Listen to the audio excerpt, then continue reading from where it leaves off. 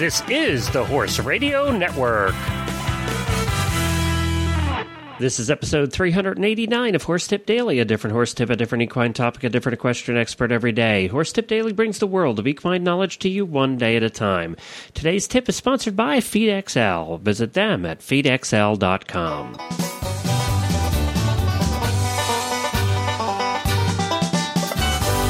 Howdy, y'all. I am Glenn the Geek back with you from Lexington, Kentucky. Well, today we have back with us Megan Ayrault. Megan is one of the leading authorities on animal massage in the country. We've done a number of tips with her, and she has written the book, The Horse Lover's Guide to Massage, and also The Dog Lover's Guide to Massage. She's a licensed massage practitioner for animals and people and a professional educator with a master in teaching degree from Seattle University. You can find out all about Megan at allaboutEquineMassage.blogspot.com is her blog, and she also has a website that we'll give out to you here shortly, and that's allaboutanimalmassage.com. And we're going to have her massage tip here shortly, but you know, massage is all about the animal's health, and so is FeedXL. FeedXL is concerned about what you put in your animal and exactly to what quantities and what extent. FeedXL is all about what you're feeding your horse.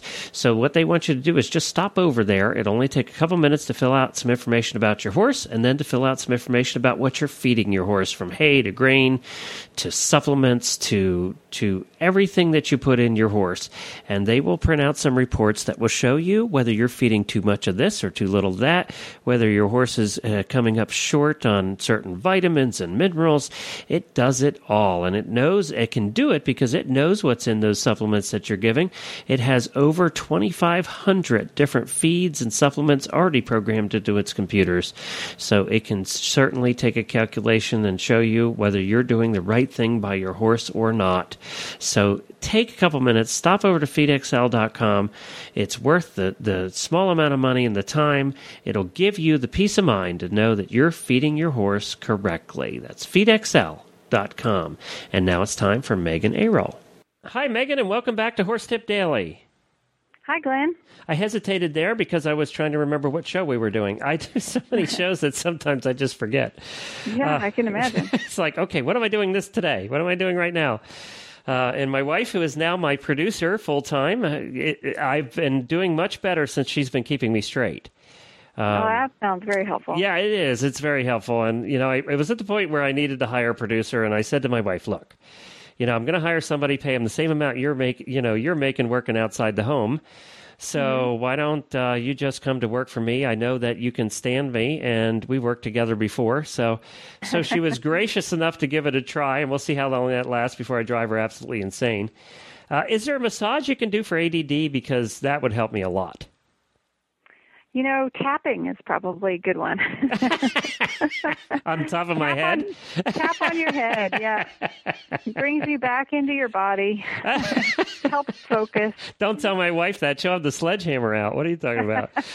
Great. I'm glad she doesn't listen to the tips. That'd be bad. All right. So what are we talking about today?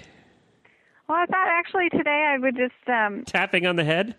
Yeah, speaking of tapping with a sledgehammer, I thought I would talk about pain today. Oh, there you go. Well, that would hurt, so that qualifies. Yeah. But, in terms of, you know, understanding pain and assessing pain, I think, again, it's so common with, well, again, even with our own bodies, but especially with our animals, that if there's not something, you know, making us actually limp or yelp, then a lot of times people take that as meaning that everything's fine. And so I want to talk about the two things. One is that it's very possible still, even if your animal's not limping or not flinching at pressure wherever you're applying it, it's possible, one, that they still have pain, and it's also possible that even if they don't have pain, they can have restrictions in the soft tissue, things basically that are literally stuck together. Okay. That may be causing problems for them, and especially could will continue to create more problems in the future, but may not necessarily be painful, or it may not be pain that you can detect yet.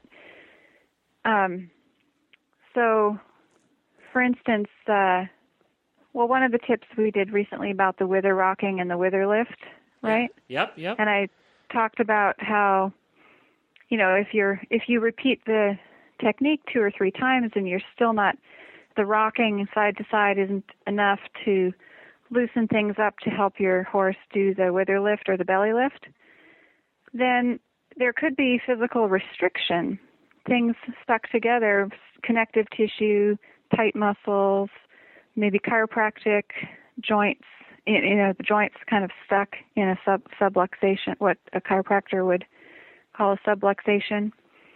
So these restrictions can inhibit the movement, and sometimes they're painful and sometimes they're not.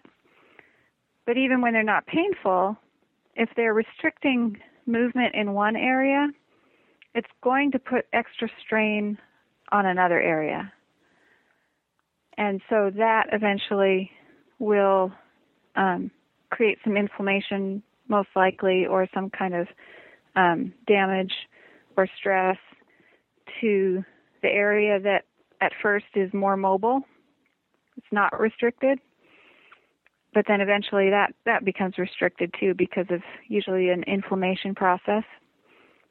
Right. So just want people to understand that, you got to kind of watch for range of motion and fluidity of motion, as well as whether or not there's pain responses.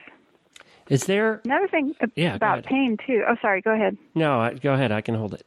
I got it. Well, another thing about pain and with horses too is so often horses, and again, people, dogs, it's all the same for all of us. You'll have more than one thing going on. So a lot of horses might not appear lame, but and vets experience this a lot when they maybe do a nerve block to check, and it brings out a different lameness, because if they're sore, say on both front feet, they may not appear lame at all, because they're not going to favor either the right or the left, because they're both sore. That's a good point. So they might be short-strided, they might be kind of holding their breath, they might be showing it in other more subtle ways, but they might not be limping if they're either experiencing pain or restriction, or both, if they're experiencing that on both sides or in multiple areas. Okay, that makes sense. Is there a part of the body, and I would assume this would be the back, that is the impetus or the starting point for a lot of pain? That's a good question. I do think there's a lot that goes on in the back. I think the horses in particular are quite prone to problems in the lower legs, and it's hard to say whether that's really the case or it's just where things get more easily diagnosed. Okay. But we do, the horses, for most of us, they do have some extra challenges for that area of the body, because, even shoeing can decrease the amount of circulation happening because of restricting the expansion and contraction of the hooves. And then, of course, maybe even more importantly than that, the fact that they're not moving around as much. Mm-hmm. So if they're in their stall a lot of the time, or even if they're turned out in the paddock, if they're just standing out in the paddock most of the time, they're not like a wild horse just moving and walking for hours every day. Very few of our horses, even if they have full turnout, very few of our horses are doing that if they're in a fenced-in area. So that really reduces what would be a more natural amount of circulation happening for the foot and the lower limb. Mm-hmm. So that's going to make it more prone to developing problems down there. So I think a lot of pain does end up for our horses, our riding horses, and our domestic horses end up starting in the feet and the lower limbs.